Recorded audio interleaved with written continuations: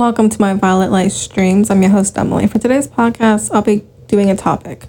This topic is on a word that I'm using a lot lately.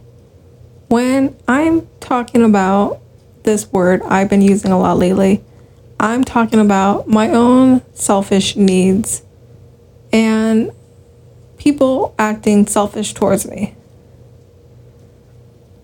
When I say my own selfish needs, I'm talking about how I've been feeling. I've been feeling down, depressed, and just feeling like complete shit.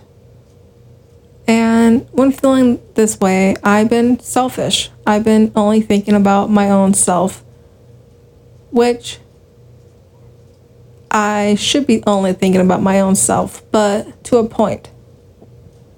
Then using the word selfish with people being selfish, only thinking about themselves and not thinking about my own needs and my own personal care or self needs. These are just two examples of how selfish has been used, either me using it myself with being selfish towards my happiness in my life, or people using it towards me with whatever they are using it for.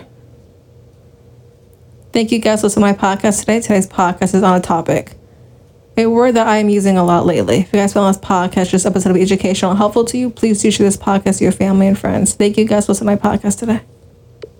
Mic is on. Button.